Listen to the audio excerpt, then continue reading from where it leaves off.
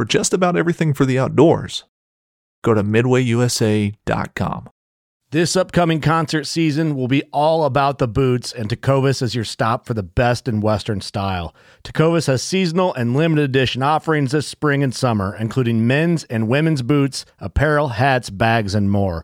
All Tecovas boots are made by hand in a time-honored tradition with timeless styles that are always on trend. And Tecovas has first wear comfort with little to no break-in period. It's hard to find this level of comfort paired with this level of style.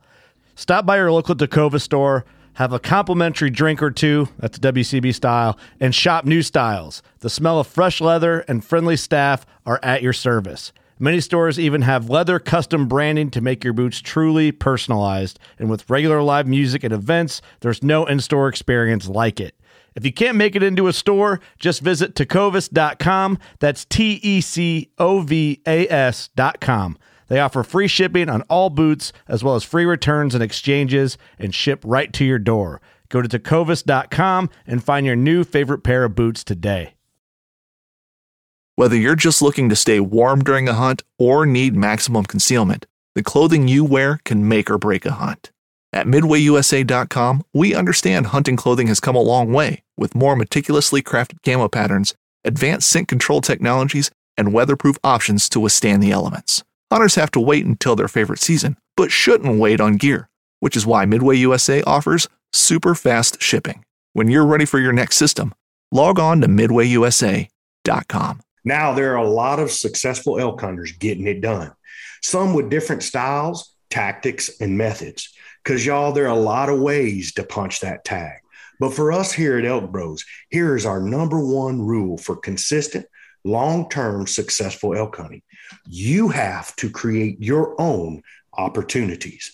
For us, that means an aggressive style of hunting. But the term aggressive has different meanings for different folks. So what the heck do we mean when we say we hunt aggressive? On tonight's show, we cover the Elk Bros levels and progressions of aggressive elk hunting, what it is and what it is not, and how it's been a game changer for us. That discussion, some Elk Bros shout outs, and some questions from our Elk Bros mailbox.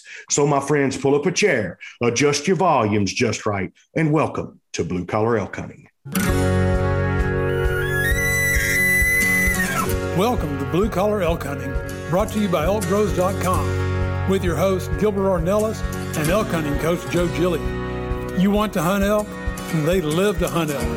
Their goal is to share with you what they have learned grinding it out for over 35 seasons, doing what they love. So come on into camp and set a spell. Welcome to Blue Collar Elk Hunters.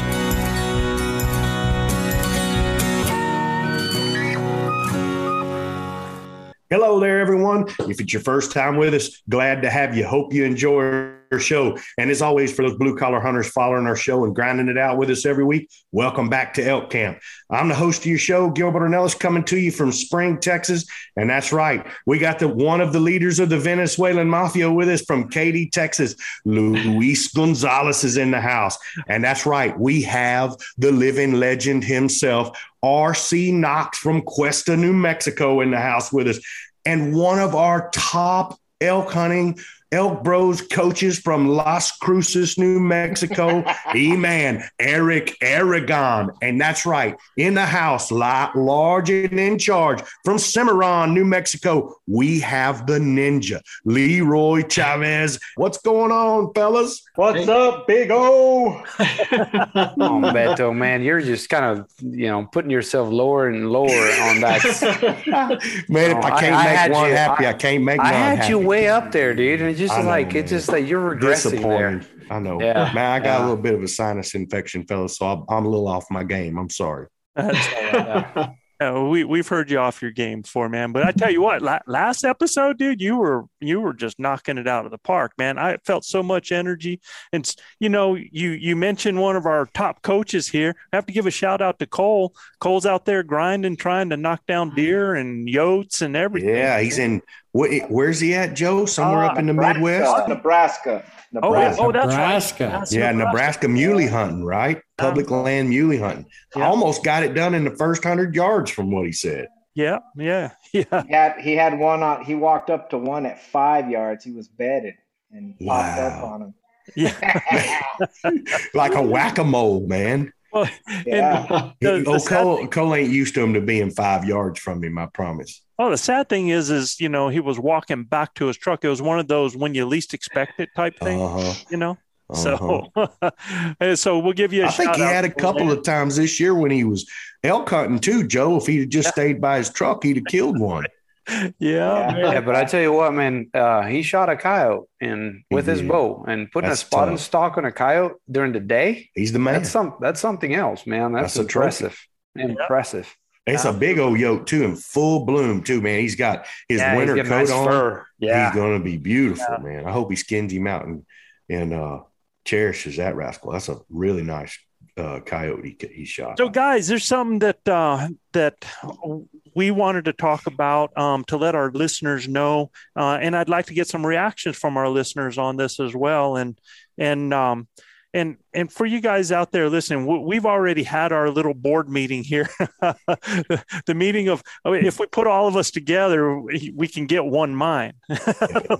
We can light the city of New York with all that electricity. Especially when Manano's not around, it's a lot easier to just concentrate and focus and just, be intelligent about it. Oh, my goodness. The counselor is not invited. No, and I'll tell you what we were talking about is that there's going to be some changes with the podcast, and it has nothing with our content. It's going to be us doing our thing. We're going to stay in our lane. We'll do a little bit out of our lane here and there. We got Luis, who's and Manano, who are just daggum pig killers, and they want to talk about that some, and we'll get a chance to do that. And we got guys chasing deer and doing different things, and we'll talk about it. But this is always going to be Elk Bros. It's going to be about all things elk. And, we've talked about the fact that, what the goals of our podcast is. And guys, like we've always said, man, our goal has always been to invite you into our elk camp and share our passion while coaching, inspiring, and showing you that anyone, and I mean anyone, no matter their age, income, shape, size, sex, or where you call home, if you are coached and given the knowledge and help in developing your skill set and the needed physical preparation and mindset required, and the belief in yourself and your abilities, that anyone can be a successful elk hunter. And that's what we try to do. That's where our passion is. And, like we've said, this is our way of meeting together and sharing that information. And it's been really cool because we have been bringing other people into the fold. You get to meet some of our new coaches, and that's going to grow, man, because where Elk Bros is going with elk coaches is so exciting. We got some things that are on the horizon of things that are going to be happening that, it's going to be really exciting to talk about that. But for this show, for this podcast, for us, we always want to be real, who we are, and we want to provide something of value for you, never going through the motions. And I know there's always going to be times, this is elk hunting, and we're going to get some of the same questions, each time as new people come into the fold, or we might get the same question in a different way, which is exactly what we're looking for. Yeah.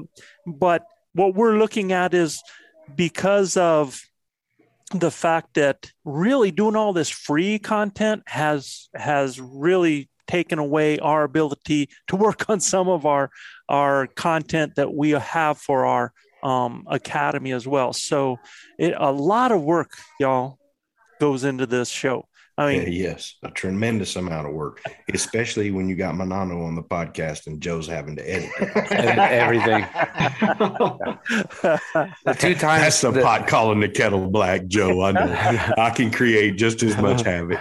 Oh, you guys have fun doing it. Oh, but then we have Manano egging you on, man. It's all the time. Big O, give us some language. Yeah, for sure. Everybody wants the Elk Bros Unplugged edition, man. That's Unleashed. I don't know about that. We'll find out if they do. So really, look, it's our goal to turn some of this into having some of our grinders in camp with us one day. Absolutely. And they'll get that. They will get that firsthand.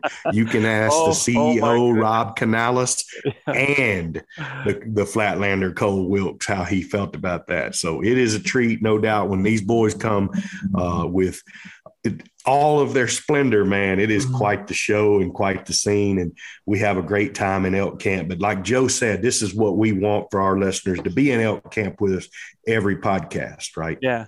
So what our current plans are, y'all, is that as a schedule, we're still going to release our show on Tuesdays, but we're looking at releasing this show bi-weekly. Now, there might be, and we're really hoping to do some shows with, if we get viewer questions and we get a load of those, we might have a show that we pop in with viewer questions. If we have, and we really like to start doing some shows with some of our successful grinders out there, or even some of our unsuccessful grinders out there, to talk about those issues that they had. And let's talk about where we can go with those. I think you learn just as much from that, if not more, than when everything goes right, but we've got a lot of those people out there. So listen, y'all, you guys have been sending us emails and stories and stuff.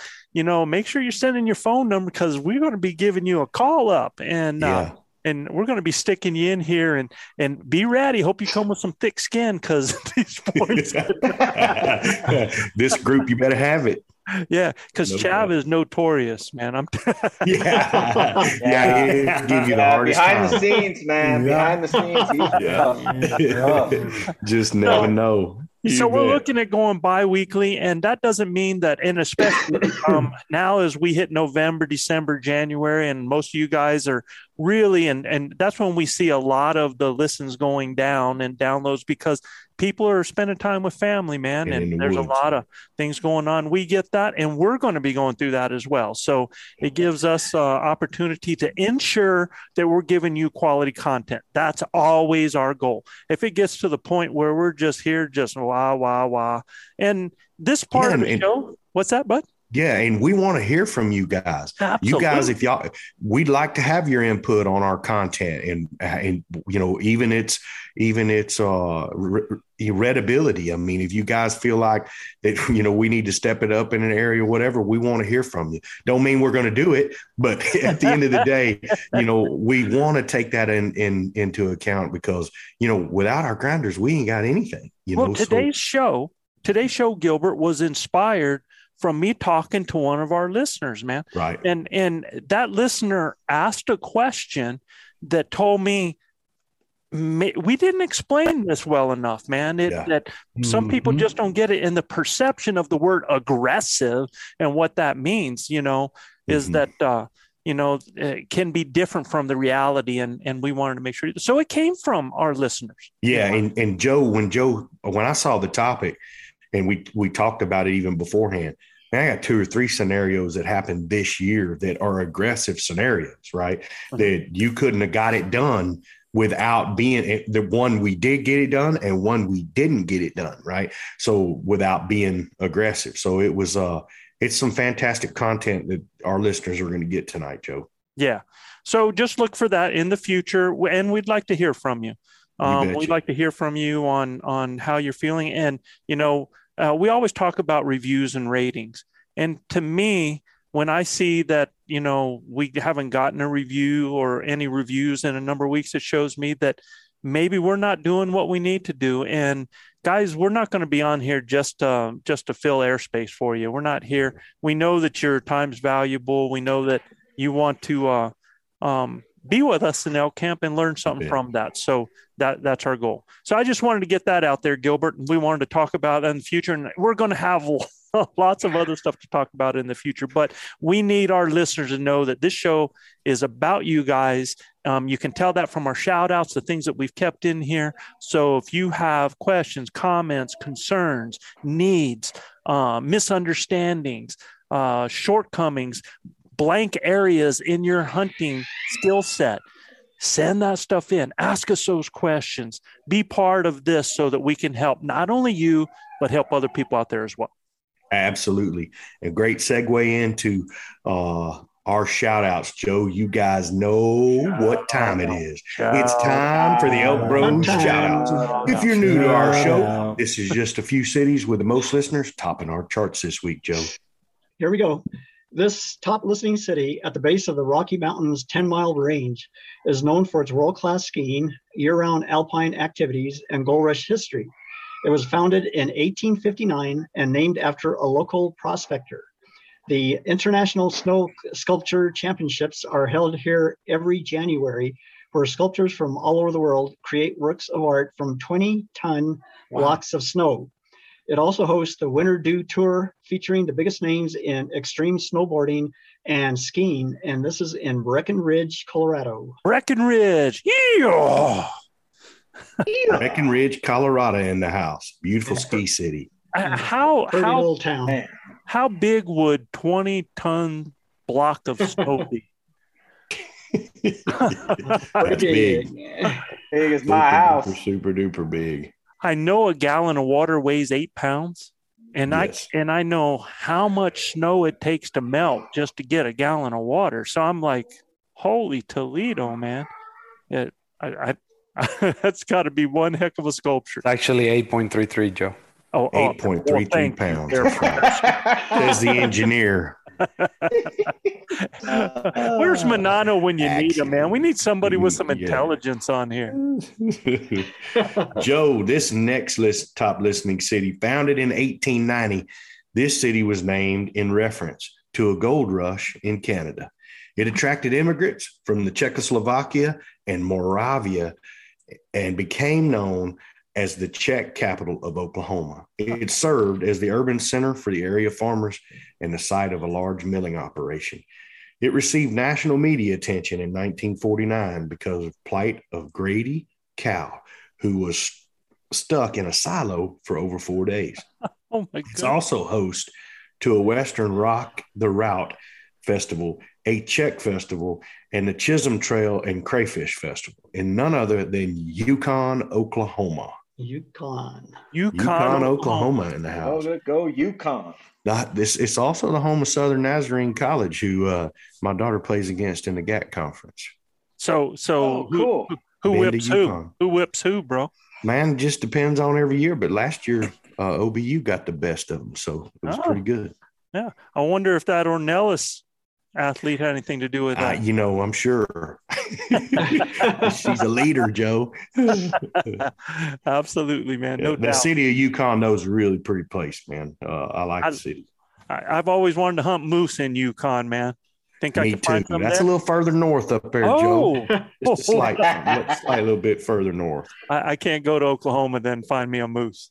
No moose in Yukon. Oh. Maybe at the local tavern or something like that, Joe. Yeah, what's Brum's? Is that the ice cream place that has they have one of the mooses there that move and stuff like that? I think that's where you'll find the moose up there. Yeah. So next up, this city was named after the area's first permanent settler, a full-blooded Lower Creek Indian from Kashita Band from Shetown in Alabama. In 1850, he established a trading center near the meeting of the Polecat and Rook Creeks. The main industry started with walnuts, then went to pressed brick.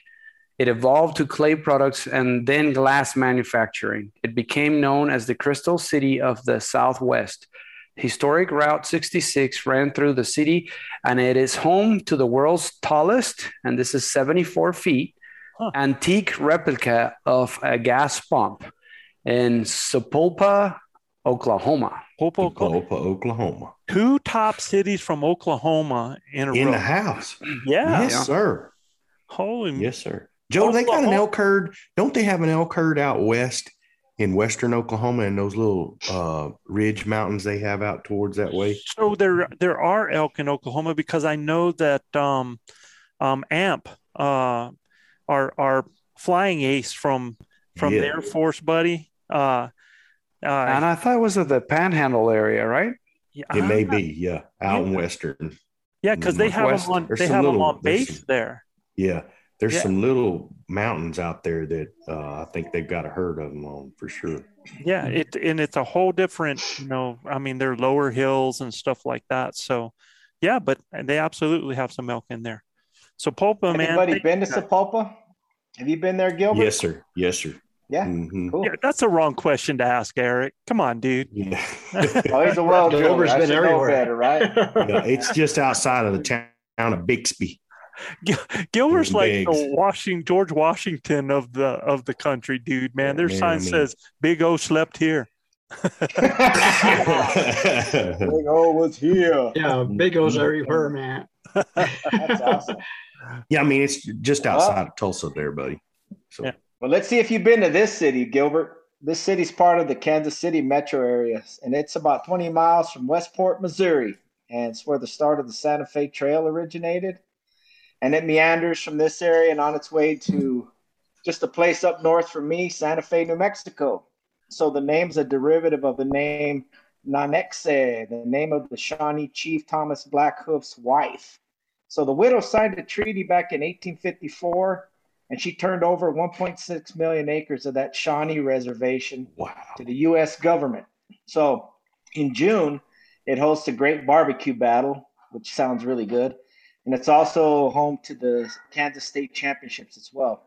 It's known as the spinach capital of the world. I mean, this place is the birthplace of Garmin, right? It used to be called NAVPro. Yeah. And people who have been born or lived there, famous people, historians, boxers, WWE wrestlers, gymnasts, football tight ends. Wild Bill Hickok was from there. Get out of here. Soccer midfield. Yes, Paul Rudd, the famous actor, Lucas Rodriguez, a soccer midfielder. I mean, people from America's Got Talent. Just an unbelievable place. But here's a big Elk Bros shout out to Lenexa, Kansas. Lenexa, Kansas. Eric, so have you been there? I think we got a designated. Yes. I think we got a designated top listening cities from now on, man. I think Eric's got it. I think he needs to. I think he needs to read them all, man. He just made it sound so freaking nice. It's like he knew this place. Oh, man, it's a cool place. Freaking awesome. Never been there, but I want to go. Yeah. Yeah. So I grew up. I lived in a little town called Overland Park, which is just a suburb of Kansas City. Right next to and Lenexa's right below it. Yeah, it's just south. Yeah, sure is. That's just awesome, dude. You're just like a Google champion there, Eric. That's what Wikipedia does, buddy. Yeah, man. It's pretty slick, pretty quick. Our last city is a part of the Charleston metro area, was established in 1961, the year I was born, but had a long history dating back many centuries. In the 1670s, the year RC was born, the native Etowah Indians moved to the area seeking protection from rival natives to live among the plantations of early settlers. The early settlers were referred to as Goose Creek men, as they inhabited the area along Goose Creek. Most of the naval weapons station in Charleston is located here. This is the Atlantic Fleet's loadout base for all nuclear ballistic missile submarines. At its peak, 2,500 nuclear warheads were stored and maintained here and guarded by a U.S. Marine Corps security force. And that's in Goose Creek, South Carolina. Wow. That's a bunch of WMDs right there, brother. Yeah. And you got the right crew guarding that stuff. You got the Marine Corps, man. You don't want to mess with them boys. No. Negative, Ghost Rider. The pattern's full. Say that so they can hear it in the back, Gilbert. Yeah. Negative, Ghost Rider. All right, guys, man. Thanks to all of our top listening cities there, man, from all over the place. Oklahoma kind of took over. Colorado at the top of the list, man, and my home state of South Carolina coming out. So thank you guys, man. Today's topic. Joe, I just want to say, I think it's the first week in maybe 2 years that Washington was not in our top listening cities. Hey, Washington. Where you at? Where's the West Coast with the most? Oh, my goodness, man. Well, you know what it is all them fellas are hunting. Exactly. I'm sure they're all in the woods. They're all in the woods, man. all out there hunting right now. So we were going to talk about today's topic. Like I said, it actually came from a listener out there. And, you know, some of the questions that I was getting showed me that people take the term aggressive. Like if I say that we hunt aggressive, well, it was like they felt like we go around screaming challenge bugles. You know, it's just that that's pretty much what it's about, is that, you know, we go out, we locate, we get an answer, and we scream a challenge bugle, man. You get aggressive right away. And maybe when I first started doing it, I did, you know, Joe, I mean, when you're first starting out calling, you don't really know what you're saying. You know, you just know you're making an elk sound. So again, it's so important for you to understand the language. Well, you know, can't say that enough. The thing I wanted to point out, though, is our aggressive style of hunting is not just about the calling, man. No doubt. It has to do with so many different things. It has to do with the way that we locate, some of the things that we do to inject rut activity, the different times of the day, or even the fact that sometimes we've stayed with herds at night, you know, all the way through till the next day. These are aggressive acts. In other words, I think the best way, if I was to say our most basic and simple terms of what I mean by aggressive, it means that we are aggressive in creating, like you said earlier, in creating an opportunity. We do not wait for things to happen, you know? You can take in any area of that. Like I said before, you can, in our calls, we're not passive in our calling. How we react to a response. If we hear an elk, we are not passive in any way, gauge, or form, man. And like if we are in position, in fact, this is not just archery; it's in rifle. It just happened with my client I was guiding this weekend. That we had a group of elk that came flying out in front of us, going through some trees, heading down a hill, and man, what we did was an aggressive move. We jumped on that, went into those trees, cow called immediately. They stopped out in that opening there, not sure because of the way things got spread out. They weren't sure, oh, was that a lead cow calling us back in? Because I did a regathering muse out there, did some real long stuff. Next thing you know, we're setting up with a 140-yard shot. And here now, as the elk are moving, he only has a window, right? Just a window at 143 yards. Well, as elk are going through, most people are going to let them walk and either take a shot when they're walking or they're out in and out the window and they don't get a shot opportunity. Not us, man. I'm aggressive. So when I see that elk get in that window, I stop it, right? You know, if that's not the one and then they walk out, I stopped 4 different elk in that window before we popped one. So even with the rifle, you can get aggressive in that way. And you know, go ahead, Gilbert. No, I just was going to harken back to an awesome hunt that I had with the ninja Leroy Chavez, and truly a ninja. We had a really cool hunt on an evening hunt where, you know, we were in the middle of a herd of elk, and being aggressive was our mode, no doubt, getting in the middle of it. But we knew that if we were going to say anything, they were going to detect our presence, right? So we were so in tight with them that we just kept moving as they moved, feeding from us. We had the wind in our face, and we just started dogging them. And once we got up in there amongst them, Joe, we were in there so tight. We had elk at 12 feet from us, right? And when you say about being aggressive or being passive, okay, even with our calling in that point, those bulls got a little whiff of us and they got real nervous, right? And they started like they wanted to go away. Well, if I didn't know what I knew and didn't have such good teaching, I turned my bugle tube from under me and just made the softest little cow chirp, right, away from us. And man, they all settled down after that. They were like, oh, what? Hey, man, there's a cow over there. And we had a barrier in front of us too, Joe. Right. So you talk about being aggressive. The aggressive nature was to even call to them after they'd gotten kind of freaked out. So where's the irony in that situation? I mean, if we shut up, we do nothing. If we shut up, they leave. Right. So if you don't try to create your opportunity and get them back to you, we actually had to call them across a barrier to make that happen. And they are nervous as heck. You can ask Chab. I mean, they were very, very nervous because they knew something wasn't right and they should be seeing an elk over there, but they're not yet. But these bulls were younger bulls with an older bull with them. And the older bull he didn't want no part of it, right? But them younger bulls we were aggressive enough with our passive calling that it sparked with your soft calling interest. Yeah, with your exactly. Soft calling, yes, soft right. calling, soft calling. I wouldn't say it passive calling. I would say it's soft, but I never let them rest. Every time they'd act like they wanted to go somewhere else, I'd hit them with something, right? To get them to come back. And once we got them to right where thank God they made the decision when they did, because we were running out of light. But had we not tried to create that opportunity, Joe, and be aggressive, we'd have been watching them on the other side over there the rest of the night.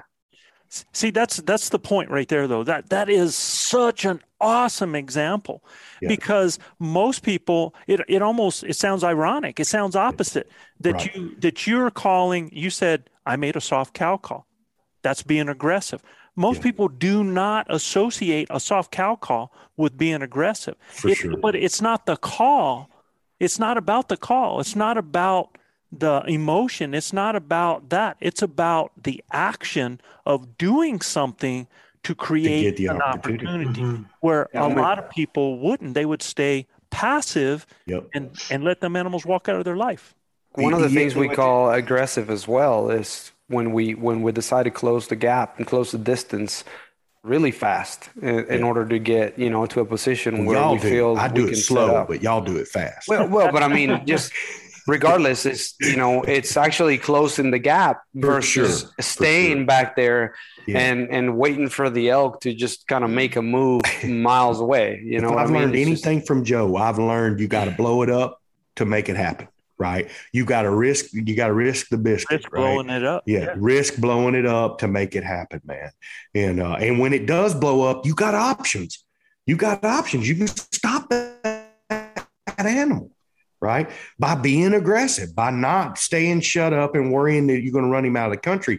You can stop that animal if he boogers, right? Because he don't really know that's you. He just knows that something is awry. And when he hears another elk sound, he's going to stop. It happened to me and RC and Brendan this year. If I don't say a word, that bull runs out of our life. He runs clean out of our lives if I don't say a word. And if we don't try to get an arrow knocked up, ain't none of us going to get a shot at that bull. Gilbert, he's 18 yards from us. One of the things I learned this year is it's amazing how much you can get away with different calls. Yes. As long as there isn't movement. So I think they're more sensitive to movement than anything else. 100%. So, but if you're not moving and you're calling and you're the stuff you can get away with is crazy. I mean, my bull, for example, this year, I missed it. Before you go to your bull, you mean movement when you're in sight of the animal?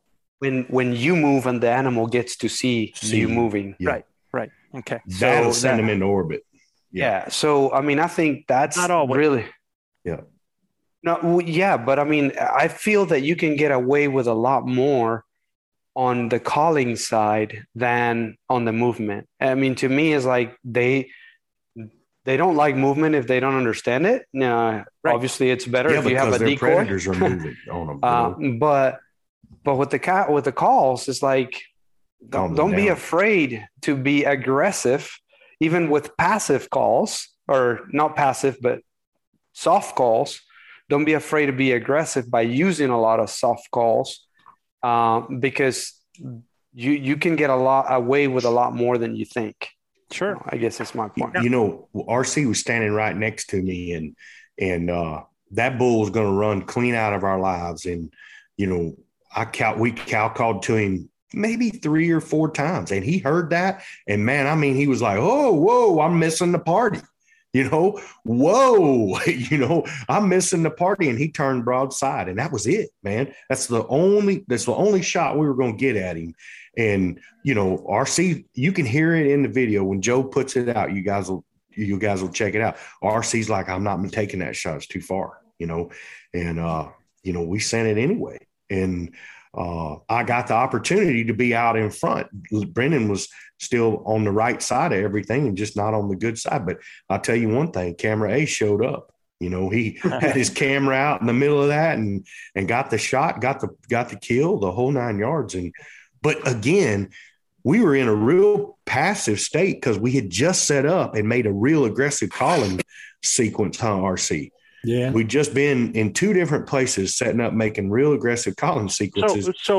Now I'm interrupting you because when you say doing a real aggressive calling sequence, other people hearing this, and this is why we're doing this show, are thinking that you're screaming a whole bunch of challenge bugles, right? No. I mean, you're being aggressive, right? You're doing challenge bugles. What do you mean? We set up a rut scenario, right?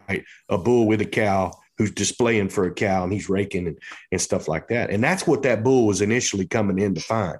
What you mean by aggressive? It's just simply being vocal. Just calling a lot. Yes. It doesn't necessarily mean to be an aggressive call. It's just calling a lot. It means he's in a situation where most people are not hearing elk.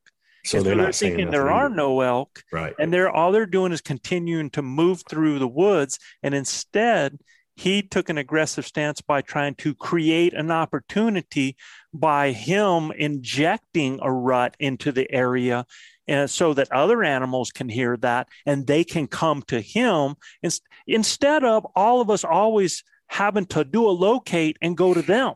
Right. We don't have to. It's the same thing, man. It's like your wife shopping in Walmart, man. You can walk around them aisles all day. Trust me. I mean, I put friggin' miles on trying to find my wife, man. But if you yell for her, you go, "There's a half off sale over here." That woman's going to come. Yeah, right? yeah. That's Blue right. light special. Yeah. So Joe, as a rookie, as a what? As a rookie. As a rookie. Yeah. Newbie. Okay, all right. Newbie. I'm sorry, I'm just busting on you, dude, man. I know. That's why I had to look for a synonym. Woo, got straight educational on you there. That's right. I want you to hold your newbie rookie thing there, and because Eric, you were going to say something a little while ago. I wanted to hear what that was. Yeah, I mean, that term aggressive years ago for myself would have meant exactly what Gilbert was talking about. It would have been me screaming bugles, challenging everything that I heard. Yeah, because you didn't know what you were saying. Yeah, I didn't know what I was saying exactly. Mm-hmm. When I had this kid that I met from Farmington that was on the last show, Bryce. We invited him to hunt with us for 3 days because he was by himself, didn't have a lot of experience. And as we went through the first day, that's the one question I asked him. I said, "Okay, tell me what you're seeing. What are you thinking? How is this different from what you're doing?" He's like, "I can't believe how aggressive you are." And I said, "Okay, well, what do you mean by that?" He said, right. I said, "Do I seem like I'm over aggressive in my calling?" He goes, No, I don't mean that, because you're always explaining to me about why you're doing it, but you're like relentless. You're covering a lot of ground and you do a lot of scenarios. And so what I had to explain to him, I said, what I call aggressive, I think it's more me just being very active in how I execute my tactics daily. Because when I'm coming out here, I'm using my maps. I was using the intel he was giving me about where we were finding elk, sign.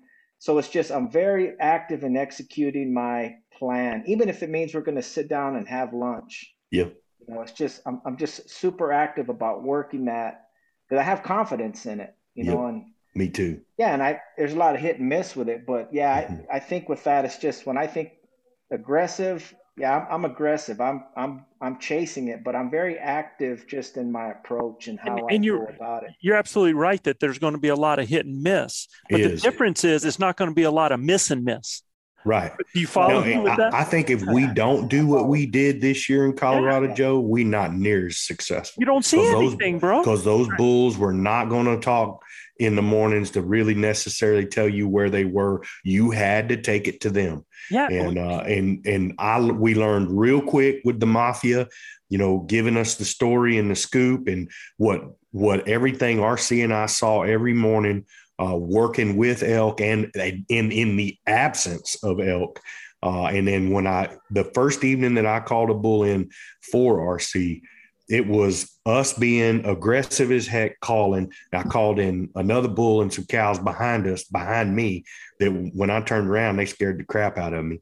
But I knew then, I went cling, the old fishing,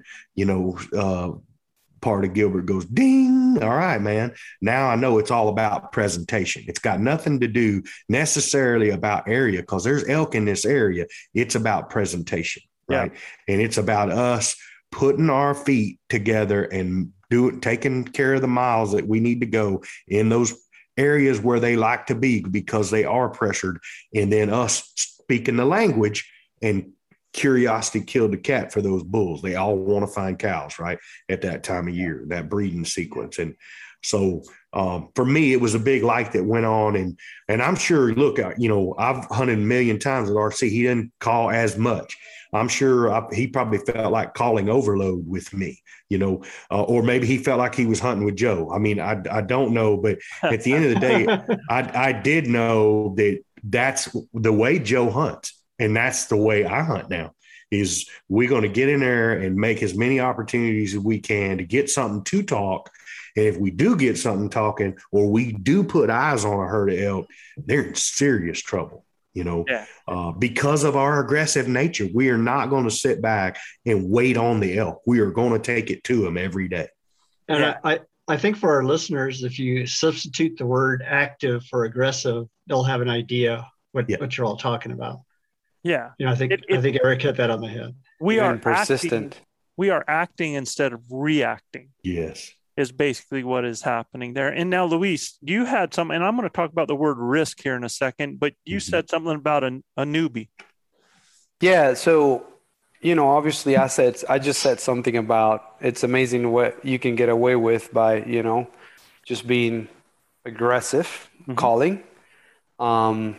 But then at the same time, active. But then at the same time, I did learn this year how too much calling, or calling at the wrong time, may work against you, right? Yeah, for sure. So I mean, it's a fine balance, right? And then it's a hard one to explain unless you're kind of exposed to it and see it firsthand. And for me, I think when you have the elk moving towards you within 30, 40 yards, you stay quiet until that animal really hangs up, and then you have to do something about it. But you stay quiet until... I'm sorry, dude. It just depends. I got to throw the word depends in there, because I've been in too many situations when they're that close, and either I've got my only opportunity to draw, or... I mean, like if you have one that's coming and walking through into a kill shot, there's no reason for you to say anything unless you need to stop them, if you're already drawn. But if you're not drawn, then you got to do something, or you try to draw and then see how their reaction is. So that's where I'm saying is you got to kind of read the situation, read their body language too. Yeah.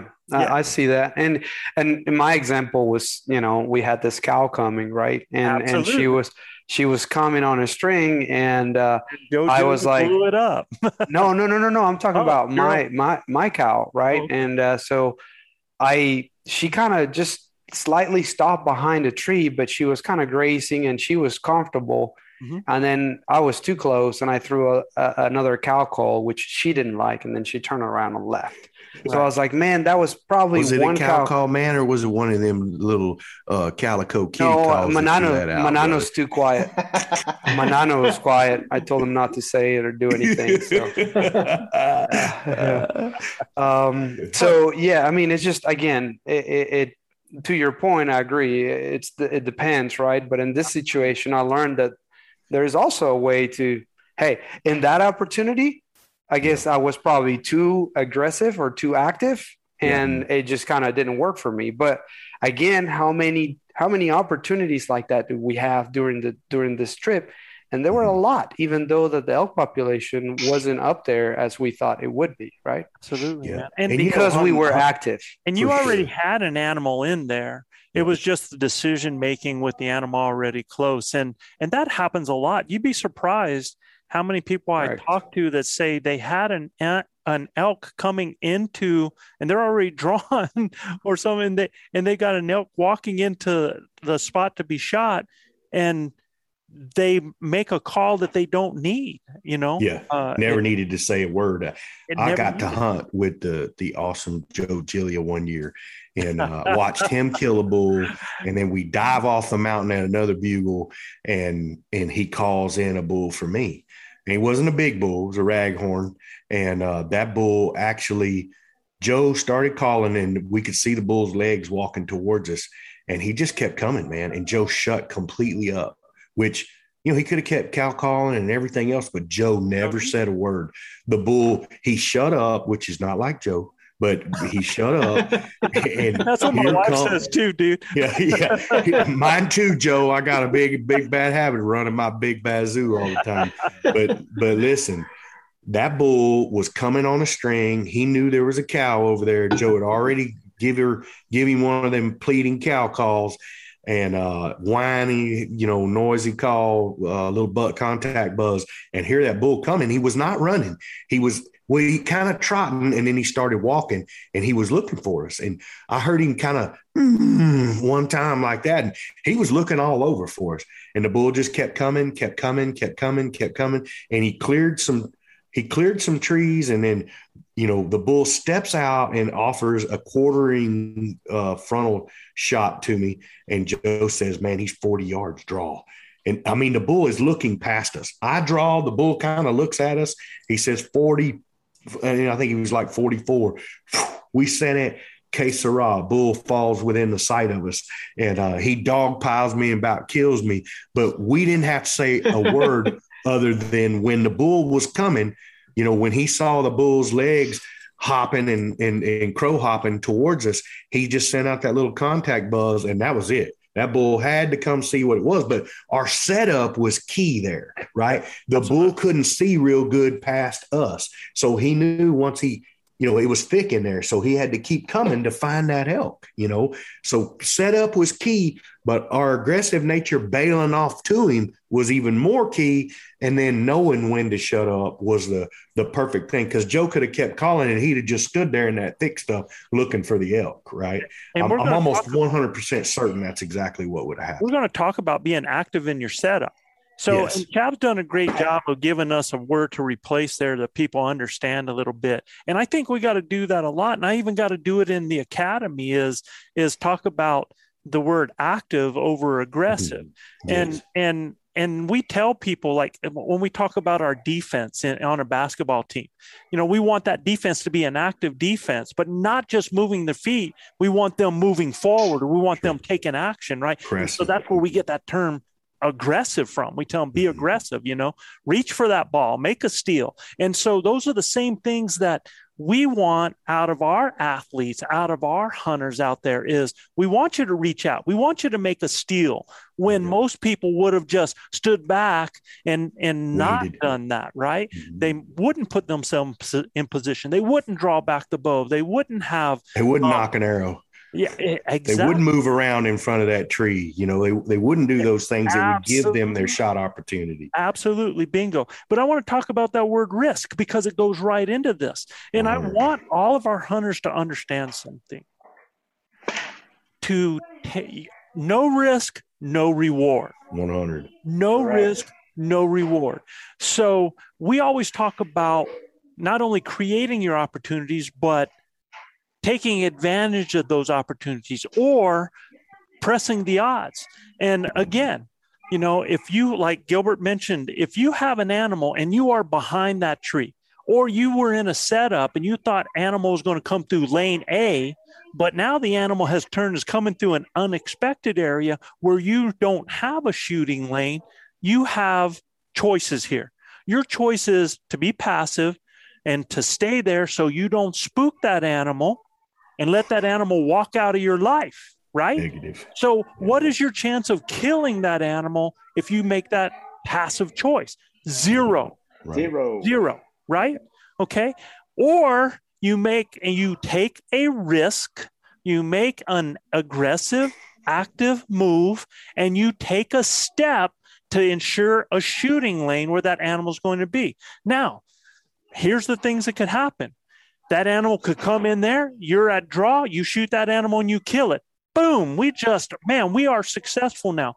Or you make a move there and that animal blows up, turns, and goes running out of your life. Now what you've done is at least you've given yourself the opportunity to make the kill. You've gone from 0 chance to anywhere from 50% to 100% chance, right?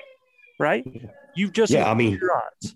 We watched it unfold from us. We boogered that elk how many times, RC? 3 times before he left the vicinity? Yeah. Most times, definitely. We boogered that elk 3 times. He caught us 3 times doing stupid stuff. I mean, but we had to. If we don't do anything, he'll walk out of our life anyway, right? So, I mean, look, when I'm telling you, he was inside of 20 yards from us, and he is drinking and chewing on algae and everything else, and he don't even have a clue we're there. You have got, and in that instance, none of us had an arrow knocked. So you got to knock an arrow to even get a shot at drawing, right? So both RC and I, with Brendan's bow on the ground, he's on the camera, both RC and I are fumbling, and look, we're nervous, right? Because we got this bull right where we want him. You know, I mean, he is leg extended, quartering away at 18 or less, 17, 18 yards. I mean, it is a slam dunk, right? And look, RC's got the line. I have a aspen tree in the kill, but I'm still going to try to get my arrow knock. If RC gets the arrow knock first, I'm telling you, it's over, right? And he does get an arrow knock. But when he goes to try to draw, that arm rubbing on the back of that aspen, that was it. That's all that bull could handle, right? After the 3rd time, I heard him looking up at us while we're clanging around trying to get an arrow knock. But listen, guys, I'm telling you straight up, if we don't risk that, we never get a shot at that bull. Absolutely. And then the bull finally decides, I've had enough. I don't know what that is over there in them aspen trees, but we were smart enough not to have ourselves wide out in the wide open. We had some backdrop in there with us on the downwind side of where we needed to be if he was going to come in. And when he took off running, I always have a reed in my mouth, man, the whole time I'm elk hunting. So when that bull took off, and man, and I mean, he ran out there, turned broadside pretty as you please. I got a gift I thought he was 50. Brendan told me 53. And I mean, he don't get 53 out of his mouth good before the arrow is gone, man. Yeah, and we center punched him at 53, watched him fall. Dude, it was a glorious occasion. But I'm telling you, I don't have the training that I have with these elk assassins that I hunt with. RC knocks on my shoulder. Chav with me every year. Joe with me, helping me getting aggressive, teaching me that, number one, you got to get your fat ass in the gym and lose some weight so you can and chase these critters. If I don't do those aggressive things in my nature, I'm not going to be successful elk hunting because I really suck at just standing by watching. I'm just not good at it. How many people would have seen that elk running and number one, never drawn because the elk is running away. Right. And the best thing you did was if you drew, you gave yourself an opportunity by cow calling, by being active and taking a proactive sound out there. You stop him, you're at full draw, you find out 50, dead bull. Where in most cases, in a lot of cases, that's a done. Hunt's over. My spike last year, right? I mean, he was coming straight at me, and it was a point where I was like, okay, I have a plan. I know he's focused on Joe behind me, and then he's gonna walk right in front of me, and then I can draw as he passes, and I can shoot him quartering away. But then obviously Manano screws it up, and he's watching the phone. Call. He doesn't know the spike is coming. The spike gets spooked. When the spike gets spooked, I just took that opportunity to draw. Yeah, man. And then when I drew, he got spooked even further. He's like, "Oh my God! What was that?" But then a cow call was thrown, and he stopped at 30 yards, and I was already at full draw, ready to shoot. I could have very easily not drawn because I felt like I didn't have a shot. Sure. And when he spooked, he could have just simply ran away and never stopped.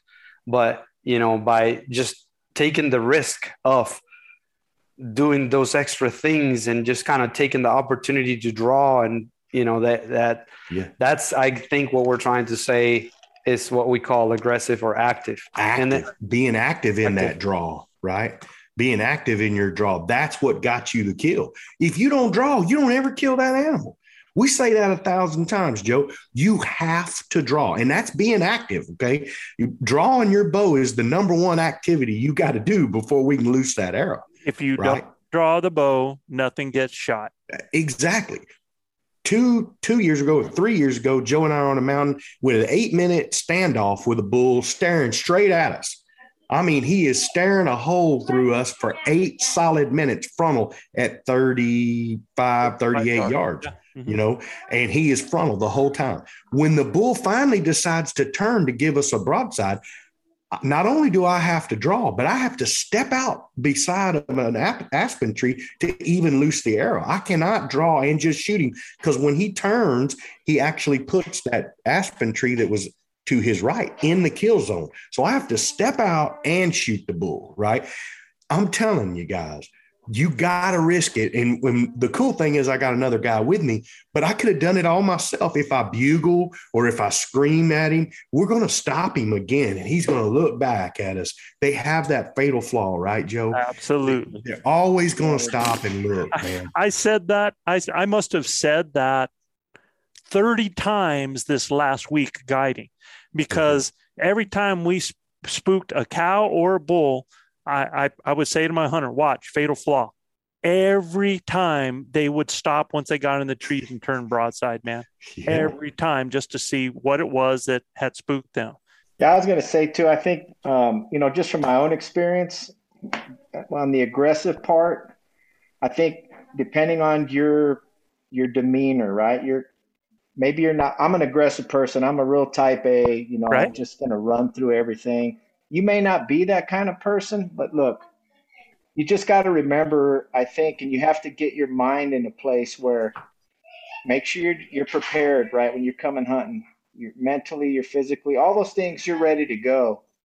Just accept the fact you're going to make a lot of mistakes out there. They're just going to happen. Okay. Yeah. Some of it may be. And it's okay. Yeah. It's okay. It's totally okay. You're going to learn by every one of them. Yeah. And where I'm going with that, though, is a lot of times, and I did this, is I would make a mistake and then I couldn't stop thinking about it. You'll be better for it. Yeah. You would dwell on it. Yeah. Dwell on it. Exactly. And then it's in your head, and then it's not going to do you any good. And then I read a quote years ago, and I'm a big baseball nut, right? But who had the most hits in baseball? Ty Cobb. No, Pete Rose. Or Pete Rose. Pete Rose, yeah. Yeah. He had like 5,000 some hits. Right. Who has the most outs in baseball? Pete Rose. Yeah, Pete Rose, exactly. Because he swung it. Yeah, you got to swing. You got to swing, man. You got to try to get those hits. So if you're that kind of person that, don't let it wear you down. You'll learn from it. Clear your mind and just keep going. I blew opportunities this hunt. I blew an opportunity to kill a really nice bull because I got over aggressive. It had been 4 days. I hadn't seen an animal. I actually had to pack out of an area, pack into a new area, finally locate him. Bull screaming. He's got cows. I'm putting the Mohican sneak on him. I'm moving in on him. I quit calling at a point where I was at. I get that tunnel vision. I get busted by 2 cows. So what did I do? I tried to call those cows to me. So I did a couple of cow mews, went right into a bugle. As soon as I did that, he screamed at me. He was mad. So I knocked an arrow and I went at him. I mean, I was going so fast. I got between some bushes and I face planted. I mean, I even turned around and looked at it almost knocked me. It almost knocked me out. I mean, you fell down? Oh, I fell face first, man. I've done that. It pisses you off too. Yeah. It makes you mad. Brought it on the bow. I'm like, it took me a while to get up, and I turned to my partner. I said, "Hey, did you get that on tape? Are you recording it?" He's like, "Oh, dude, I didn't." I said, I was going to put that on the Elk Bros, dude, because this is what you don't do. And I ran that bull off. That was my opportunity to kill him. Yeah. But, I shook it off. I laughed about it and said, wow, that was, I looked like a knucklehead out there. But let me ask you a question, though, dude. Did you falling and making the noise and face planting it, is that what scared him? Or did he see you go down and see the human there? No, he never saw me, but then I heard him roundup bugle after that, and then he was he never needed to bugle at that bull. Yeah, that was it exactly. Because I didn't bugle at him. I bugled at it. I called his cows to me. Yeah, he thought there was another bull in the area. And I went right at him. I had good cover. Yeah, and I got between these trees, and I thought he was probably maybe 55 to 60 yards from me, from where I heard him scream. Mm-hmm. But I mean, it was a commotion when I fell. Everything just went ass over tea kettle. It was horrible. Did you toss your bow? Did you toss your bow? No, because I had my bow in my sling. I was kablam. I'm looking like, okay, did I just? I was hoping I didn't jab myself with a broadhead. Luis, I think one of them rock monkeys jumped up and grabbed his toe. He took it for the team, man. He took it for what ended up happening is my boots. I checked my boots before I left. They were good. 4 days hunting in a bunch of rocky stuff. Yeah. The heels started coming off my left boot. No. Done that. Ask me how I know. Anyway, but you know what, Eric? I had the footage, but I shook it off. It's like, hey, it happened. There's more animals in here. Let's keep chasing. Eric brings up. I still have a plan. But I want to say, though, I really don't think your noise is what scared him. I think he thought it was another bull just right there on top of him, or even two bulls starting to wrestle a little bit, and he just figured he's going to get them girls to get out of there, man. Yeah, it might have been the case. I really feel the same way, Joey. He hits on something, though, that's super important. A lot of guys dwell on their defeats, right? Or they dwell on the things that went wrong. And we have no opportunity to that be a positive thing for us as elk hunters, man. We got to have a real short memory and take it and learn from it and flush it. Because I've watched even in our camp, I watched some guys really dwell on things that I think hinders them from not being able to be aggressive or be active in their setups, because they're worried about, what happens when I do have to draw? What happens when I do got to cut that arrow loose, right? I've had some things go wrong in my setup. And I think that hesitation, I played football and baseball and coached a long time. Hesitation is the assassination of your dreams. I promise you, man. Because when we hesitate and we don't believe in ourselves, it's really hard to execute your plan, right? And there's a lot of guys that carry that failure with them, where it's not ever a failure. It's a learning moment that you should be putting in that memory bank, but not dwelling on the failures, because we're out there hunting elk in their element. They're living every day with predators way more equipped to kill them than we are, right? So it's a critter that we're out there trying to outsmart, outwit, and put on the ground. And I'm telling you, it's hard. It's extremely difficult, right? And look, go ahead. I think I've been there, Gilbert. Sure. And I think most importantly, it's okay to dwell as long as it's a short process, and as long as you overcome it and you use it to grow. I'm talking about guys carry it with them through their whole hunt. Exactly. And that is super difficult to get past, and you to be active in that next setup. Because listen, and it's not easy. No, it's not. And I've lived it, fellas. I mean, I didn't walk in here killing, 12 or 13 bulls in a row because that it was easy, man, or 10 or 15 or however many it is.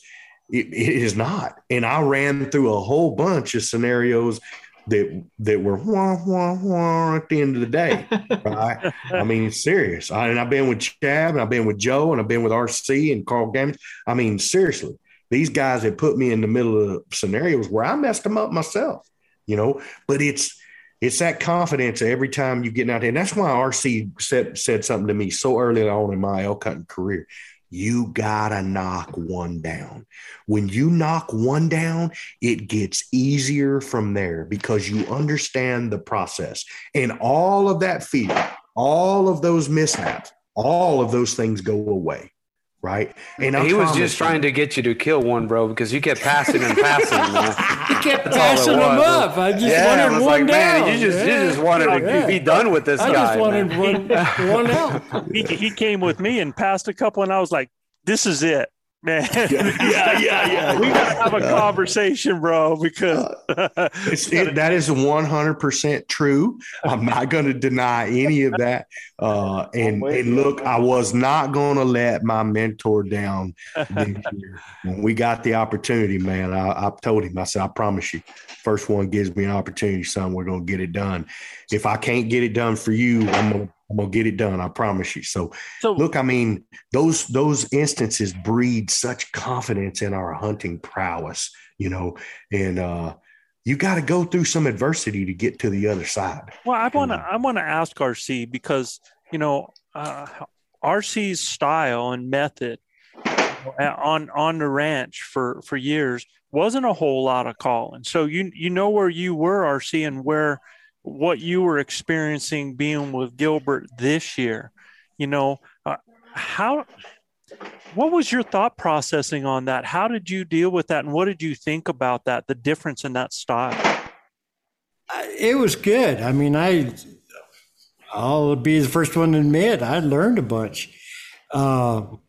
Stuff that I already knew, but I didn't. Way too kind. I was like, okay, yeah, all right. But again, it was like, well, I think I would have done this, but let's see what happens. Let's play this out. And I mean, it was great. I mean, it was really great. But as far as I was going to mention it a while ago, your aggressiveness is creating your shot. I mean, if you sit back and wait, you're not going to get anything done. You've got to create your moment, on your opportunity. Exactly. So that is my aggressiveness is, when I see an elk, I'm going to do everything in my power, whether it's call, do the Mohican sneaking or whatever. I'm on that dude. I'm like a hound dog on a bear. Like a rat on a Cheeto. Where I see it most of all is I don't think people have difficulty taking some kind of action when they see an animal, especially if they get eyes on it away. I think where people have a hard time with being active and aggressive is when they're not hearing or seeing an animal. And so they assume that there are no animals in the country, and so what I want to do with this is I want to talk about the levels and progression of aggressiveness so that people understand this in the different ways. Grinders tuning in, thank you for listening to the Blue Collar Elk Hunting Podcast. Our goal is to share our knowledge and help you flatten that learning curve so that you too can have some of the very same incredible experiences that have given all of us here at Elk Bros a lifetime of memories.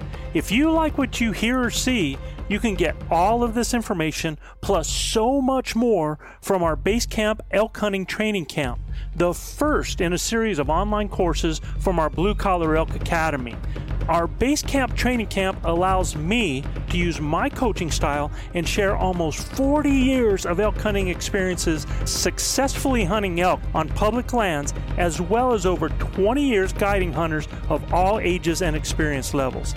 This course will be like nothing you have ever experienced in concept and structure, using success-based coaching techniques that will elevate your confidence and skill sets.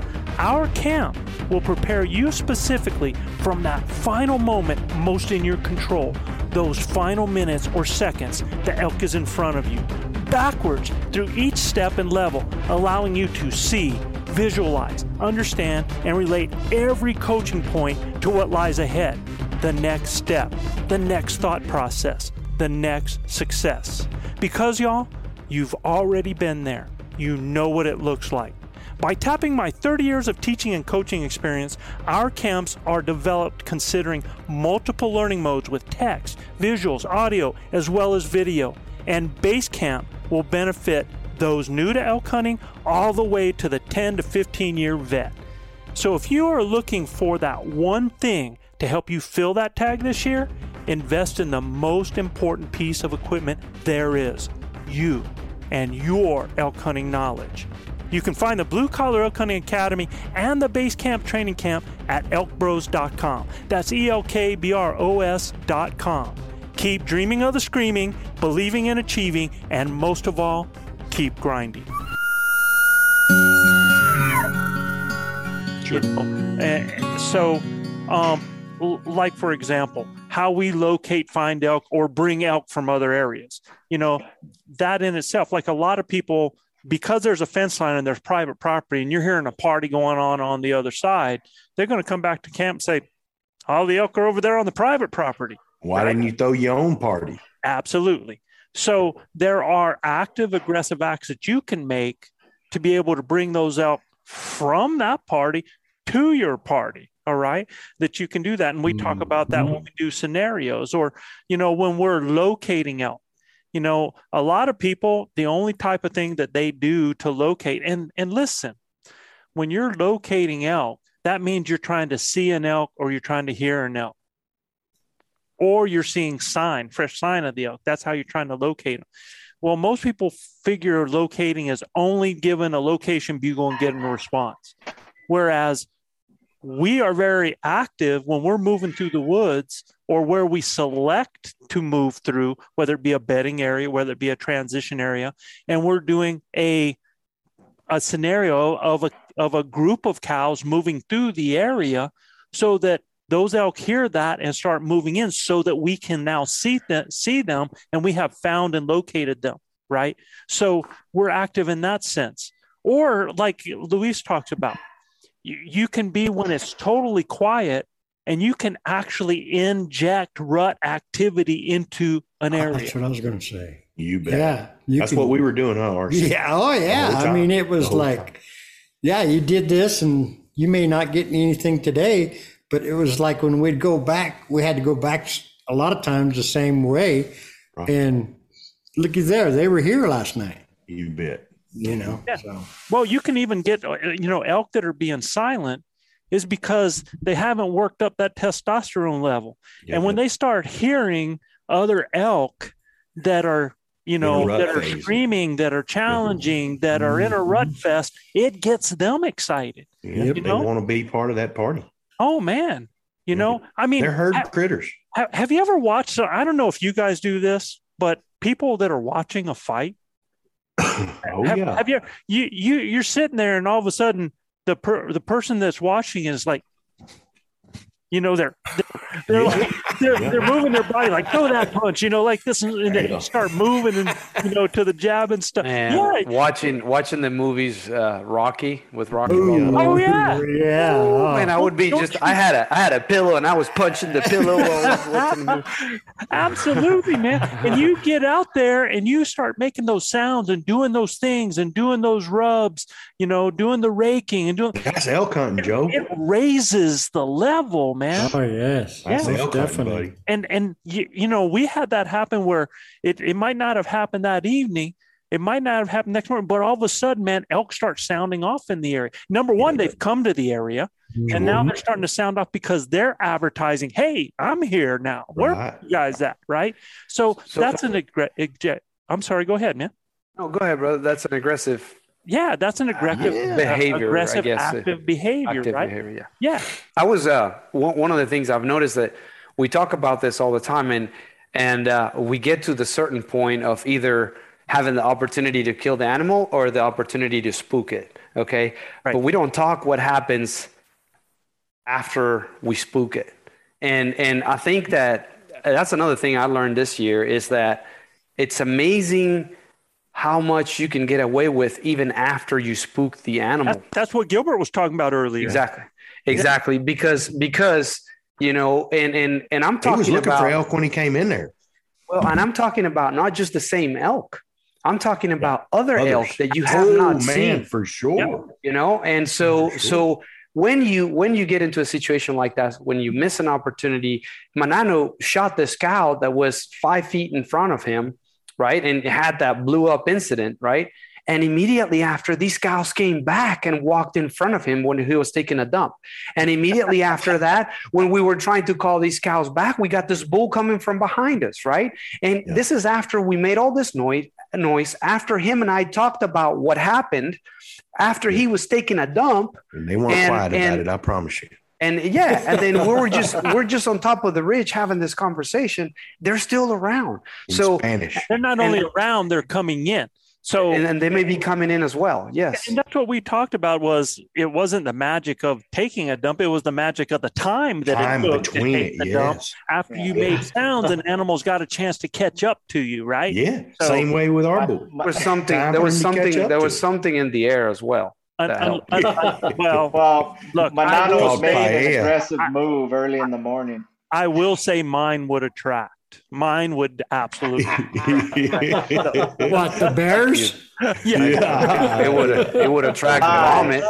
Bears. So let's talk about the progression of aggressiveness as well. So we've talked about locating. We've talked about injecting. Time of day when we hunt.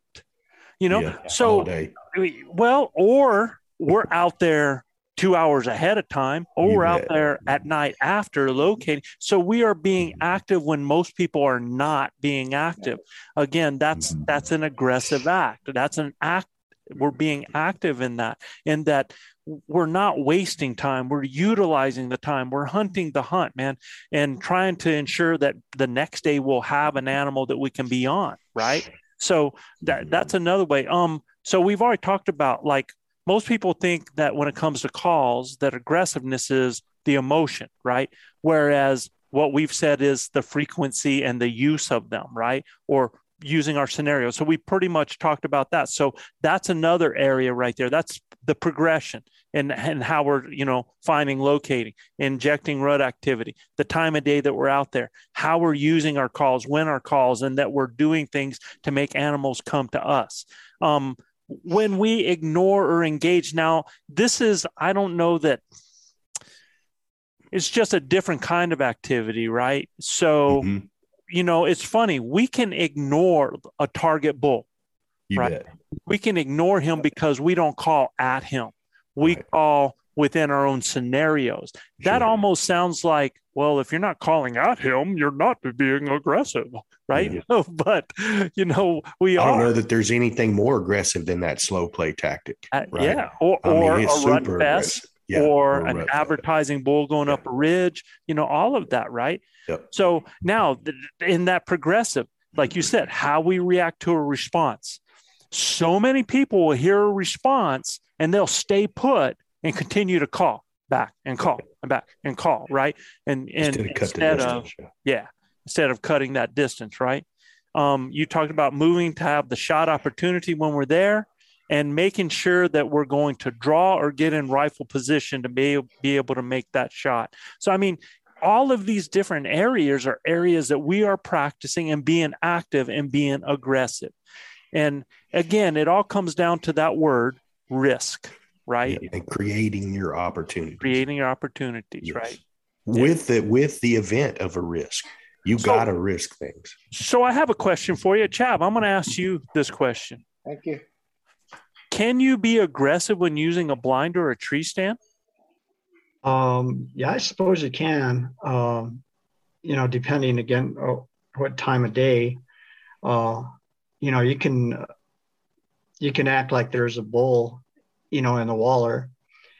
You mean with just the amount of time you stay in the blind to be aggressive. And then using calls to indicate that there's a group actually being active at a water hole or waller. I know the bulls that I encountered this year came in quiet. The cows came in quiet. But that was in the middle of a day type scenario where it was really, really hot. But I think you can, depending on the situation. I think when Gilbert shot theirs, that was close to a water hole, wasn't it? It was right in the middle of a water hole. Yeah. So somebody could have set up. They could have been there early and just set up there and called them in. It was a hike, I can tell you that. You got to want to be there because it ain't an easy spot to get to, is it, Joe? So I think we've done a pretty good job of getting that point across. And I really, really hope our listeners understand that to us, that not just being successful once, but consistently successful is because we are very active and aggressive in our actions to try to create opportunity, and that we're willing to blow things up rather than being passive and letting those opportunities go by us. You know, we're going to go run out in the middle of traffic. We're not going to sit on the sidelines, man. So kind of like Cole Wilkes. You know, Cole Wilkes, he just jumps right in the middle of the mud puddle, right? Yeah. I'd like to say. Look, I wanted to say too that Chav's being aggressive, also blind hunting or stand hunting, is the amount of time you put in. Chav could have hunted there a couple of times and not seen anything and never went back and never would have got the opportunity because he was not being aggressive with staying with the plan, right? I think spending tremendous, if you're hunting water, you know, that midday hunt's going to be good. At some point in time, they are going to come find that midday and, being there early in the morning, being there late in the evening. I mean, Chav hunted there all day, a couple of times. So, that's tough because it was cold in the mornings and then it gets kind of lonesome in the afternoons. But you put your time in and look what happened. You got an opportunity, Chav. Man, sometimes we even got hung up on, hauling elk down the mountain and stuff like that. And it would be nighttime and Chav would still be out there after sitting there, being there all day. Yes. But another thing I wanted to just let people understand too is like, you can be aggressive, but by running through the woods, just running and blowing stuff up, right? And look, that's you could be stupid. You will find elk and you will spook them for sure. But you can also be aggressive by doing that silently and still actively calling and listening, and then being able to just get close to them without blowing them up. Right. And so there is a difference between a dance, dude. It's a dance. Yes. It really is. You got to know. Yeah. And you start to get the rhythm of that and it comes. It depends on the season too, I suppose. Right. It depends on the mood of the elk and depends on the time of the year. It depends. Absolutely. Yeah. It depends of the sign you're seeing. Yes. Yep. Absolutely. And there is a way to be aggressive too, man. And what I mean by that is, if you're going to be aggressive and be active, you need to make sure that you're doing it in a way that you're not going to mess up and mess your scenario up. RC and I had a bull coming to us, and these guys, these other hunters, and look, man, we're hunting public land, right? So you're going to be around other hunters. They heard that bull. They dove off a ridge, and look, they're being aggressive. They're using their feet to get in there on him. They heard him blow up down there, and then they heard us with our herd talk, and they thought it was a big herd of elk with a bull in there. They dive off, but when they dive off the ridge, they got the wind right up their butts. So as soon as they dive off, the bull hangs up and he smells them diving up from behind him, man. Yeah. So when you guys are going to be aggressive, you got to understand what your rules of engagement are when you do that. You got to know your wind. That's so spot on, man. Because I kept thinking when we're talking aggressiveness this year with my bull, when we threw that location bugle and that bull responded and we noticed how close he was, the reaction immediately was check the wind, cut the distance, find an area where you can set up, because we were exposed. We were in the open. 2, 3, absolutely. Yes, we didn't have an area where to set up. So the first thing we did is we checked the wind. It's like, okay, we got to get into that ravine, and we knew that getting into the ravine was already a bit close, but it was either we moved there or he was eventually going to get to us too quick and see us and blow the whole thing up. Yep. So, those being aggressive is, and I wasn't aggressive on the calls. That was just a location bugle. And then I did a few cow calls when I got set up, but it was aggressive in the fact that, hey, Got to check the wind quick, got to react quickly, got to find a good place to set up, and then now be quiet and play your scenario. Our rules, our elk rule rules of engagement, man. Yeah. So, I mean, you follow. What would have happened if you just stayed in that clearing, man? He'd have pulled up to that clearing and looked out there and not seen what he needed to see. You'd have never seen that bull again. Eric, what was that, bro? No, I agree. I think those are awesome points. I think one of the things you guys have discussed, given the way you guys had to hunt this year, and along with myself, I didn't draw my wilderness area that I draw every year. I had to go to an area that I took some time to scout, like you guys did. But I only had 2 mountain ranges. I had one range, and then it's all prairie. Another 15 miles, there's another range. So where I decided to start based on my scouting, I was real comfortable. I thought that was going to be the place to go. But within 2 days, I realized that, I'm not seeing animal. I'm not seeing sign. I got to pack out, and I had to make an and you guys did the same thing. Yes. Yep. Great point, man. That's super point. That's a tough. Great point, Eric. Yeah. I mean, you were active in your decision making, being aggressive on, and making those active decisions instead of being very passive and going, well, I'll just keep pounding it here, and you end up, trying to pounding sand. Yeah, you're sitting there. Yeah, you find yourself hunting an area and trying to force it to happen where it's not going to happen. That was and it's such a tough call to make a move like that, because you guys were already set up. You guys were already had a camp in place, all rigged up, right. Everything going. You had RC had the Taj Mahal going on, and Listen. I'm gonna tell you what. When Joe Gilly walked back in that camp and he said, boys, I don't know, but what I saw, I'm like, dude, this is no brainer. I'm with you, bro. All he had to do was say that he thought that this was the right thing to do, and I knew exactly it was the right thing to do. We were prepared for that. Our goal was to be mobile. We already had multiple areas picked out. Right. We knew that if we didn't see anything, we were going to move, and we were prepared to do that. We would have done the same thing in the second area had that not panned out, man. Yes. So, right? Exactly.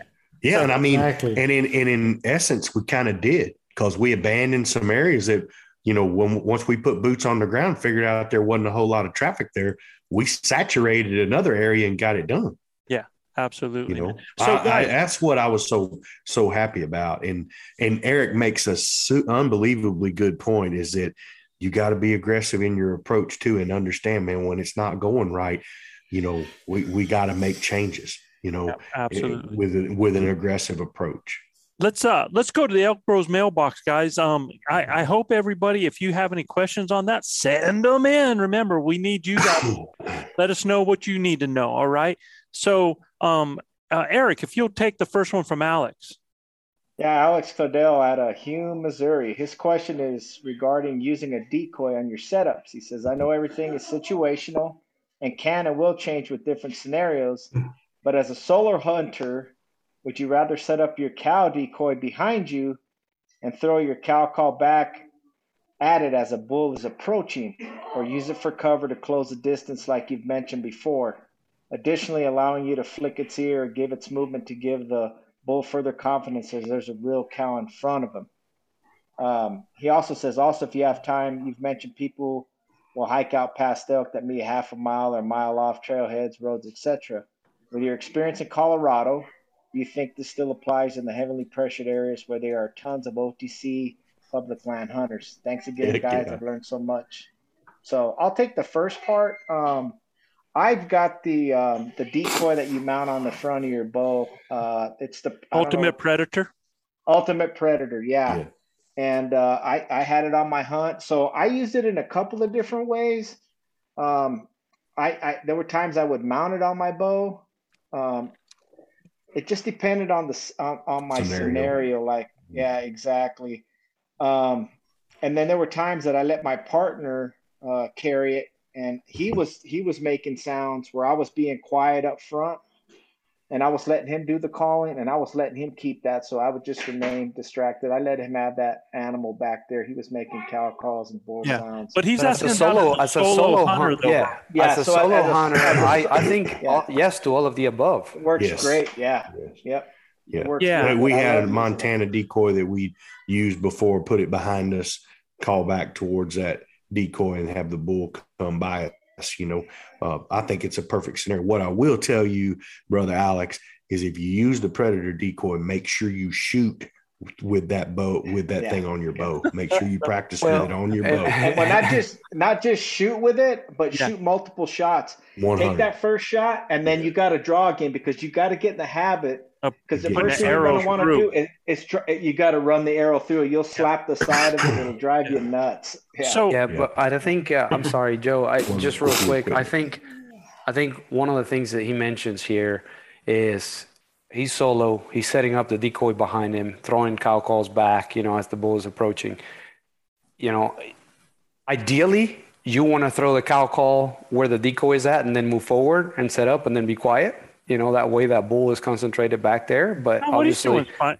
Yes, but depending on the situation, again, if he is in a situation where the bull is hung up and he needs to throw it back, I think that's perfect. I mean, I think that the scenarios that he's describing there is exactly, how I would use a decoy. As a matter of fact, this year I realized I wish I would have had one, because there was a situation in which we came up into a bedded cow. And as soon as I saw her, I got on my knees. We had terrain blocking our view, and Manano was behind me. And I'm telling Manano, I was like, we got a cow down there 30 yards. She was bedded, and her neck is up looking straight at us. And there's no way I could get up there. I was going to try to get up and draw. I was going to try to draw on my knees and then slowly get up and try to shoot.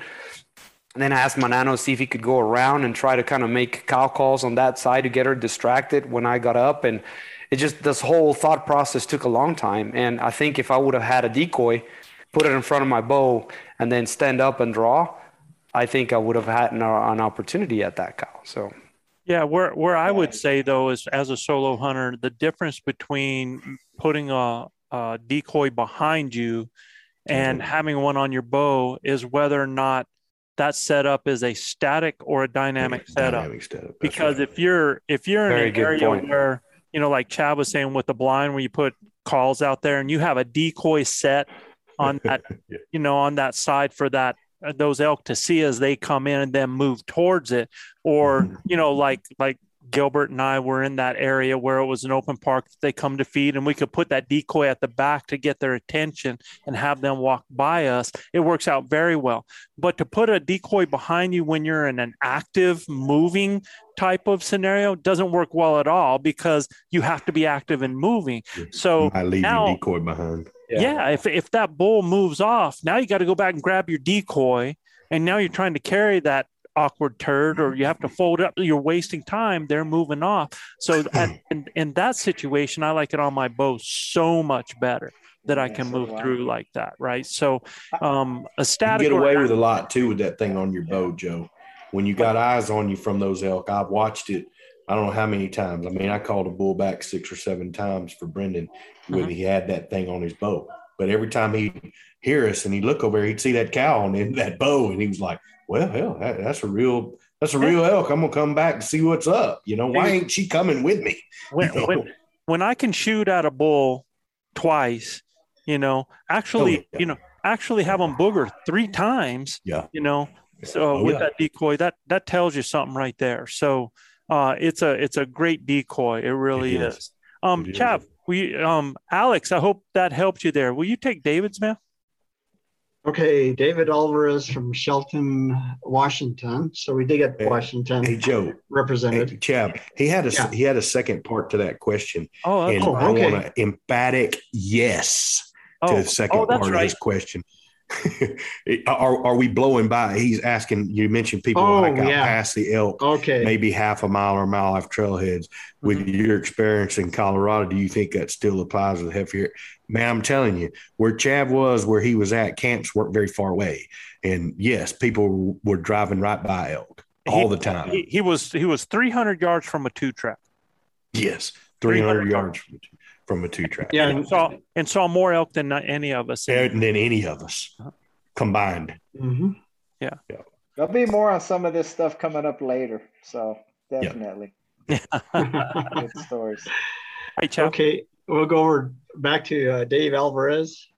Hello, Elk Bros. I've been listening to your podcast since the early 2020 and enjoying everything you guys put out. I am a new hunter, and this will be my second year hunting, knowing full well that boots in the ground and experience only comes with time. I'm trying to decide where to spend the little bit of money I have after tags or gear or Gear. So after tags on gear. on gear or head knowledge, and maybe find a balancing between both.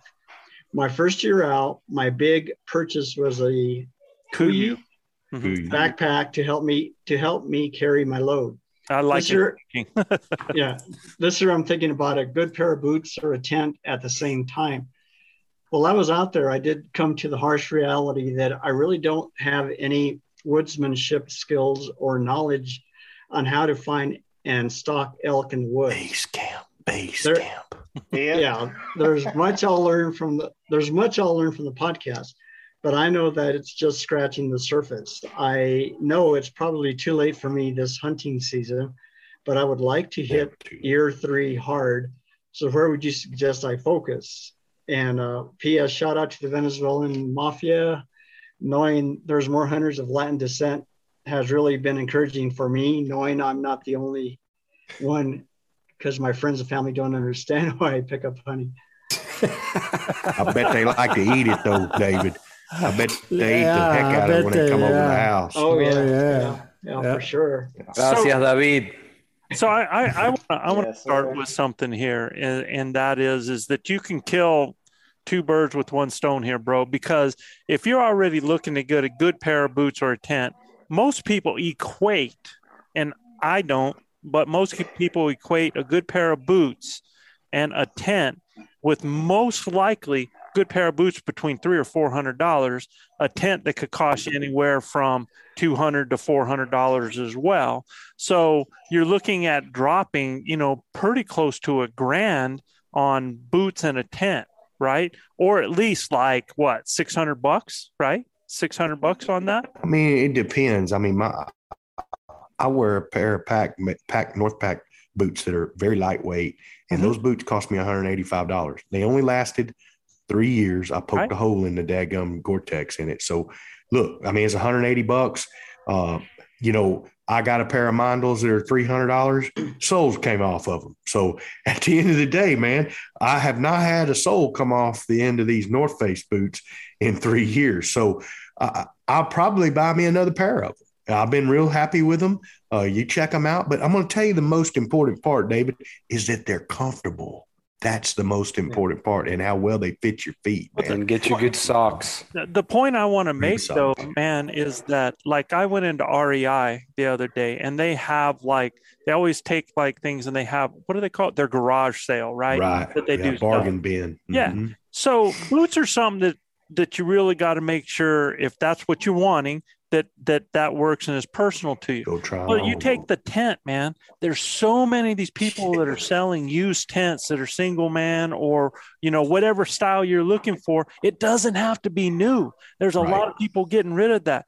Get on those different places on that Facebook store or trading show on there, or you can get on Craigslist, or you can get on used stuff on there from some of these hunting communities. There's lots of places that in backpacking communities, especially, you can pick up a lot of this gear and stuff like that. So what I'm saying is, look, I think Corey Jacobson's course, if you use the term Elk Talk, you're going to get 20% off of his $99. Going to cost you $70.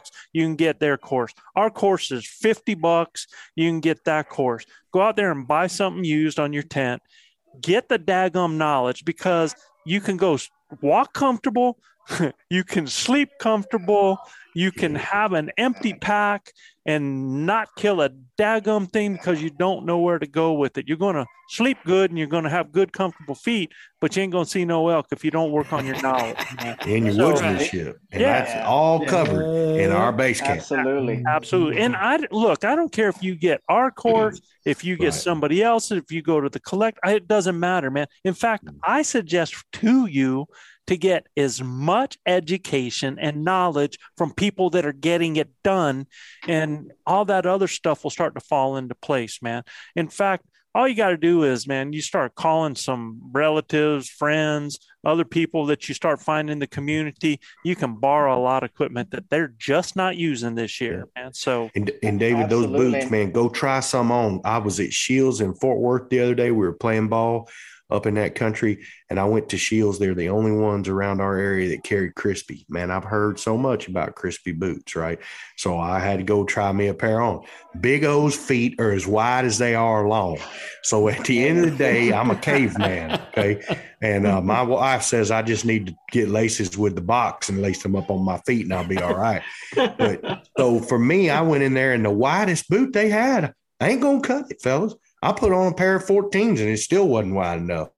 And, you know, I wear a 13 quadruple E and they just they weren't going to fit my feet. So I'm not buying a pair of $350 boots that I got to go break in and hope they fit my feet. Ain't happening, fellas. Right. Yeah. So love Crispy, man, but they don't make a wide enough boot for Big O. If they hear us on the podcast, hit me up, guys. And he's a friggin' Aborigine, man. It's not like it most human beings. Big O's got feet like a hobbit, man. I'm telling you straight up, Aragon. You right about that. We use a Solomon. Lord of the Rings there. Yeah. The other thing I was going to say to David is a great place to buy gear. Go to your local archery shop. Start talking to those guys, because you got guys in there that like to spend money on stuff, and they always got to have something new, and they're always looking to get rid of last year's stuff. Good idea. Those guys up. Yeah, and they're hunters, so they're going to know. They're going to give you the rundown on all that gear. Sure. Hit those guys up, man. They'll hook you up. And as far as the tent, man, anything says Cabela's on it usually was made pretty well. And they got really inexpensive, good tents that'll keep you dry. Don't listen to Luis when he's in recommended tents. I can tell you that straight up, because you'll have the Nile River running through yours. Takes me 5 minutes to set it up and still works. You just got a bad lemon. It's crazy. No, I would check Salomon boots as well. Yes, good pair of boots. I've used those for 4 years now, and man, they're just so good and durable. So, yeah. Look, man, just get out there in different places, and there are a lot of discounts. Even like I said, REI, they have that garage sale section with a lot of tents a lot of times. What was the CEO Rob Canales sleeping in this year, Joe? I'm not sure what like a teepee, that was a neat little tent, man. It's like a teepee, and it went up quick. Yeah, it's and I don't think it was big. I mean, it was a football. Very lightweight. Yeah, it just didn't have a floor, so just things could run underneath it. Oh, really? It did not have a floor. No floor. Wow, did not know that. But he actually had a lightweight. It was a lightweight type cot that kept him about 3 inches down. It's one of those deals that just incredible lightweight. He had water running in there, never got wet, dude, because it went underneath that thing. So you just got to make sure that you don't leave stuff on the floor. Yeah. You ain't hunting that thing in this country down here, Joe. Let me tell you, no shoulders will come find you in that tent. Snakes, no shoulders. Yeah. You don't want that. What's a no-shoulder? What's a no-shoulder? Snake. Oh, baloney, dude. You say baloney. You ask Luis. He's been with me. Every time Luis goes with me, we sleep out on the ground. Yeah, man. It's because you're at 10,000 feet and ain't none of them critters up there. You don't have none of them poisonous ones, man. But I'm talking to somebody who's going elk hunting, not going pig hunting in Texas, man. For sure. So that's okay. I just still, I just kind of facetious about stuff like that, man. I don't like stepping on them, seeing them, hearing them. I just don't like them. I'll never forget. I'll never forget, Chad. One time I asked Joe, we're going across a real famous area. RC Knox will know where it is. And it's a big open park. And we're walking across there. And I look at him and I said, Joe, do y'all have any snakes up here? He says, no, man, it's too high. It's too cold. If snakes ain't up here. I hadn't walked 3 feet and a big, long garter snake runs right across my foot. I'm like, Joe, you just said there were no snakes up here, man. He snakes goes, to worry about. Yeah, it's what he said, snakes to worry about. Yeah, well. Then I find out from Chav, he gets bit by a rattlesnake down there in Cimarron. I'm like, look, man, that's, another 3,000 feet and that snake's up there with us. So I even for me in New Mexico, I've seen snakes all the time. Like there was one when we were looking for the bear, almost ran over my foot. Then there was another one when we were looking for my spike on that log. Is scare the crap out of me, man. I just don't know what it is about snakes. Out there, New Mexico is full of snakes. Do not don't come to New Mexico. Not show up in New Mexico, especially because there's lots of the snakes. Southern half. The Gila's gnarly, looking. Yeah. The Gila monsters. The Gila monsters and rattlesnakes. Yeah. Gilbert, you better. Gila monsters are horrible. We're losing all. Gilbert, We're losing control, Joe. Go ahead and close us out, Gilbert. Guys, if you like what we're doing, please subscribe. Please subscribe, rate and review us. You got to go to Apple Podcast or iTunes to review us, and you got to check out more elk hunting content at elkbros.com. And just a reminder, if any of our listeners would like their questions answered on our show, please send us your questions to info@elkbros.com. That's INFO at elkbros.com. And like we say down here in the Lone Star State, husbands, kiss your wives. Wives, kiss your husbands. Hug your babies. Keep your broadhead sharp and your powder dry. And we'll see you next week right here on Blue Collar Elk Hunting. And for all our grinders, here he is. More music from our brother, Mr. Tony Winthrop. Peace, Guys. I wasn't raised in Tennessee, but I've always loved to sing the legend of Willie Swan, yes, my brother and me. I learned to play the air guitar and play drums on the dash of a Ford and cook on an open fire in the great outdoors. I stacked wood on Soaky Road like my grandpa Caden split. Yeah, $5 went a long way when I was a kid. I had dreams of being a star, living on an open road with a cowboy hat on my head. Now I'm looking for a pot of gold. I'm just an ordinary, average country dude.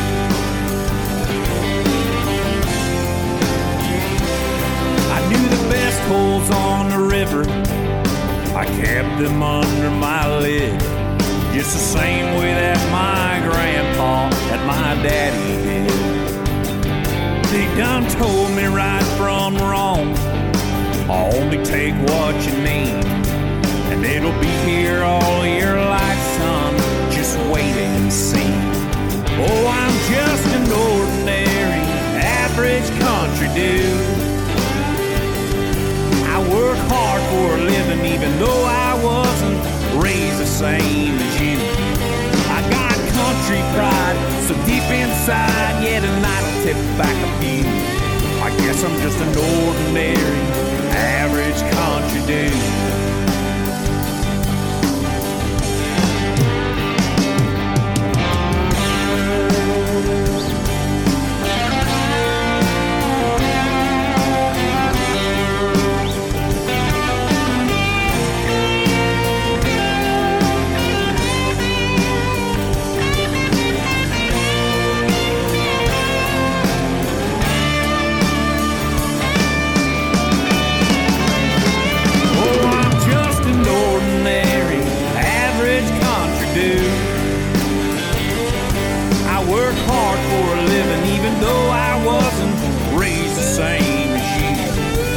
Taking Roosevelt bulls and blacktail bucks, yeah, a time or two. I guess I'm just an ordinary, average country dude. Oh, I'm just an ordinary, average country dude. I work hard for a living even though I wasn't raised the same as you.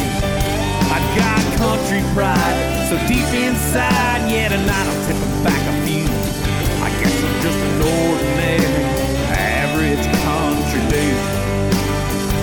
I guess I'm just an ordinary, average country dude.